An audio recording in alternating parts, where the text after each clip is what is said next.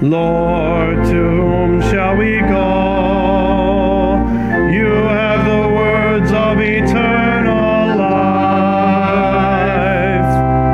Hallelujah, hallelujah, hallelujah, hallelujah. Our gospel for today comes from the Gospel of Matthew, the 25th chapter. Jesus said to the disciples, "Then the kingdom of heaven will be like this. 10 bridesmaids took their lamps and went to meet the bridegroom. 5 of them were foolish, and 5 were wise. Because the foolish took their lamps, they took no oil with them, but the wise took flasks of oil with their lamps. As the bridegroom was delayed, all of them became drowsy and slept. But at midnight there was a shout, 'Look! Here's the bridegroom. Come out and meet him.' Then all those bridesmaids got up and trimmed their lamps. The foolish said to the wise, 'Give us some of your oil, for our lamps are going out.' But the wise replied, 'No, there will not be enough for you and for us. You had better go to the dealers and buy some for yourselves.' And while they went to buy it, the bridegroom came, and those who were ready went with him into the wedding banquet, and the door was shut. Later, the other bridesmaids came also, saying, 'Lord, Lord, open to us.' But he replied, 'Truly I tell you, I do not know you. Keep awake, therefore, for you know neither the day nor the hour.'" This is the gospel of the Lord. Praise to you, Lord Christ. Please be seated. Holy God, give us grace.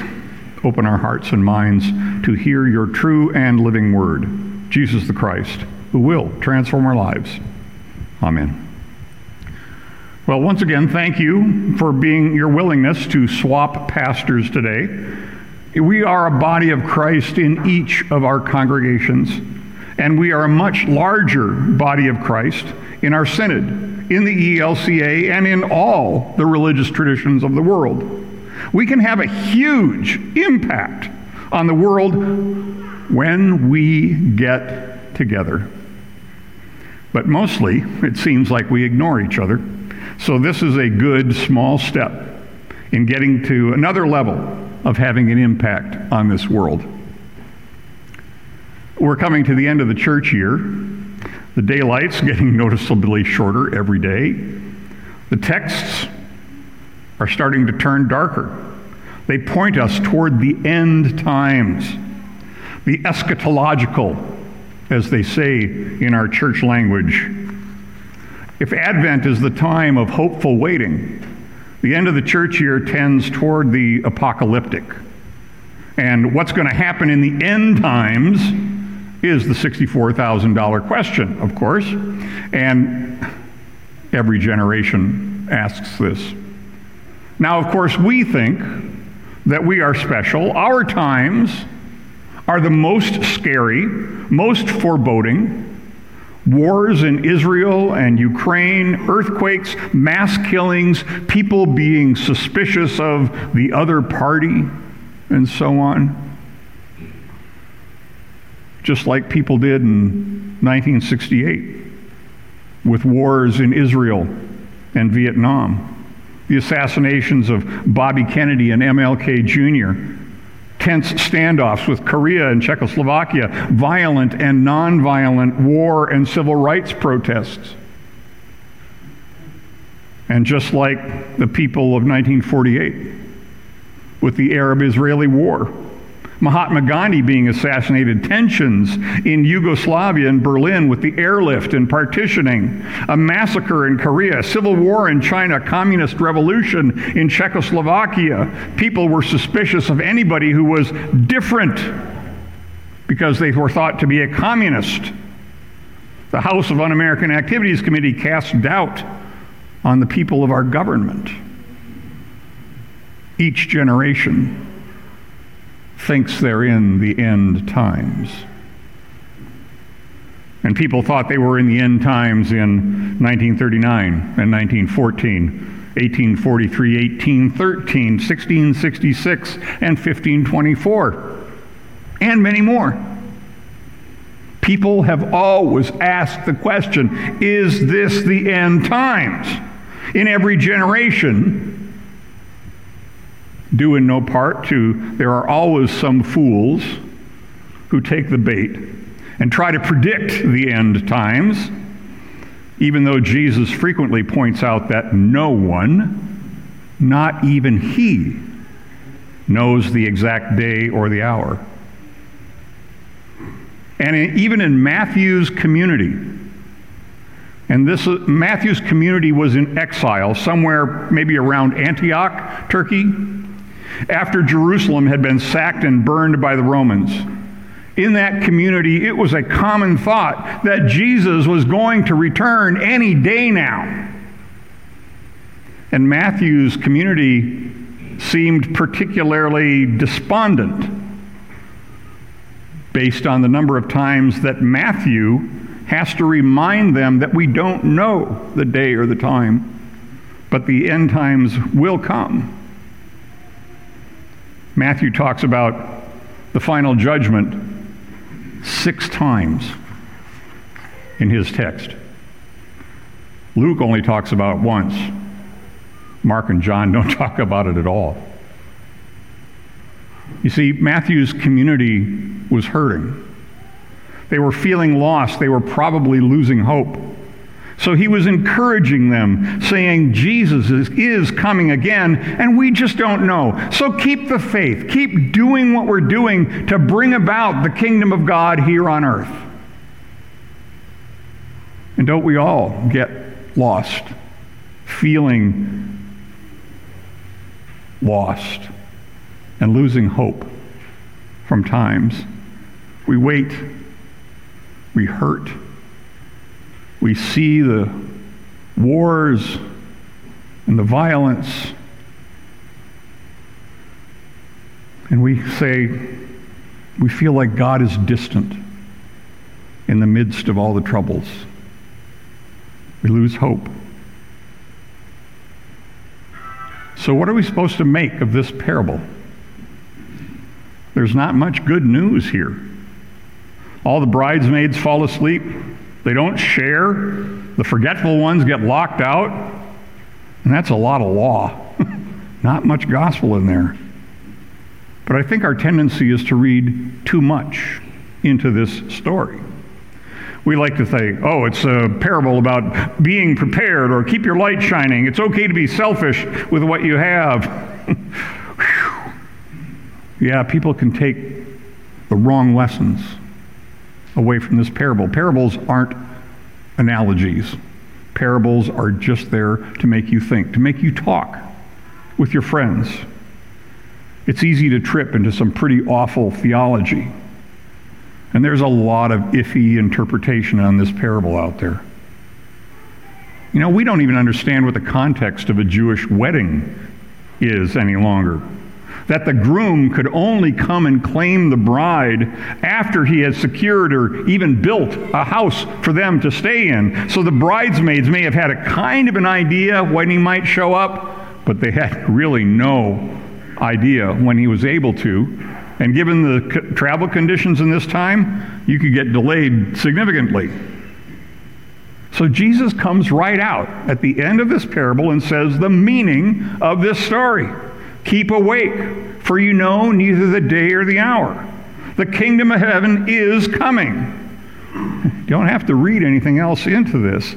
It was the duty of the bridesmaids to escort the bridegroom into the house of the bride. And we are here to usher Jesus into our world, period. Lamp or no lamp. And what's interesting about this is that Jesus didn't moralize about not being adequately prepared, or by sharing about what you had in abundance, or about what would happen if you met the bridegroom and your light was out, or why the door was shut. He just says, keep awake, keep the faith, keep doing what you're doing to bring about the kingdom of God on earth. As we say these days, just keep showing up. The problem for the foolish bridesmaid is not that they ran out of oil. It's that they left. They stopped showing up. Do you note that they all had fallen asleep? That echoes Paul.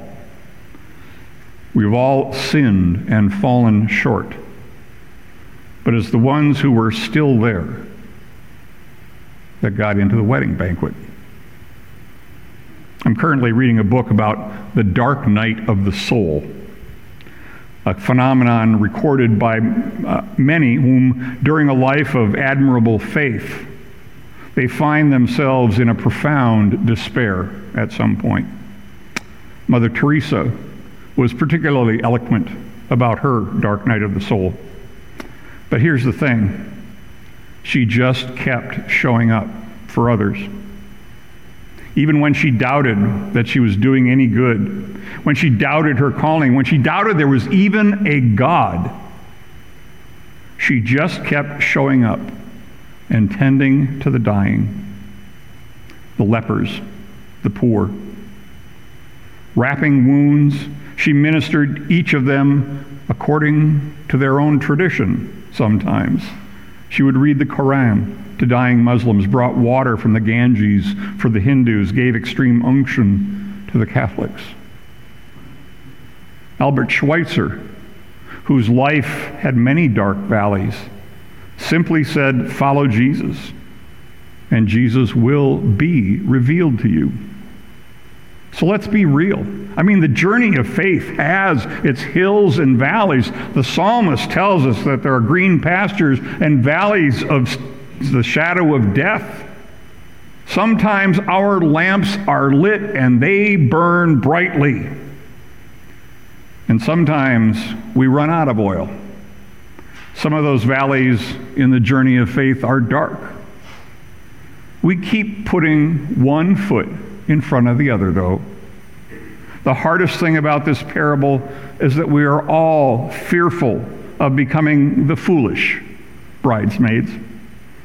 The time will come when where we draw down all of our energy, all of our oil, the energy that we have for God's work in this world. Our spiritual fuel cells will run low, and we can't see the map of where we are. We fear we are lost. We fear what we do isn't worthwhile. We fear.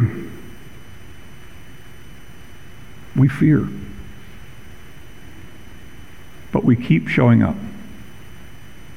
We keep on showing up as the church to say, we will not let fear run our life and prevent us from being the hands and feet of God in this world.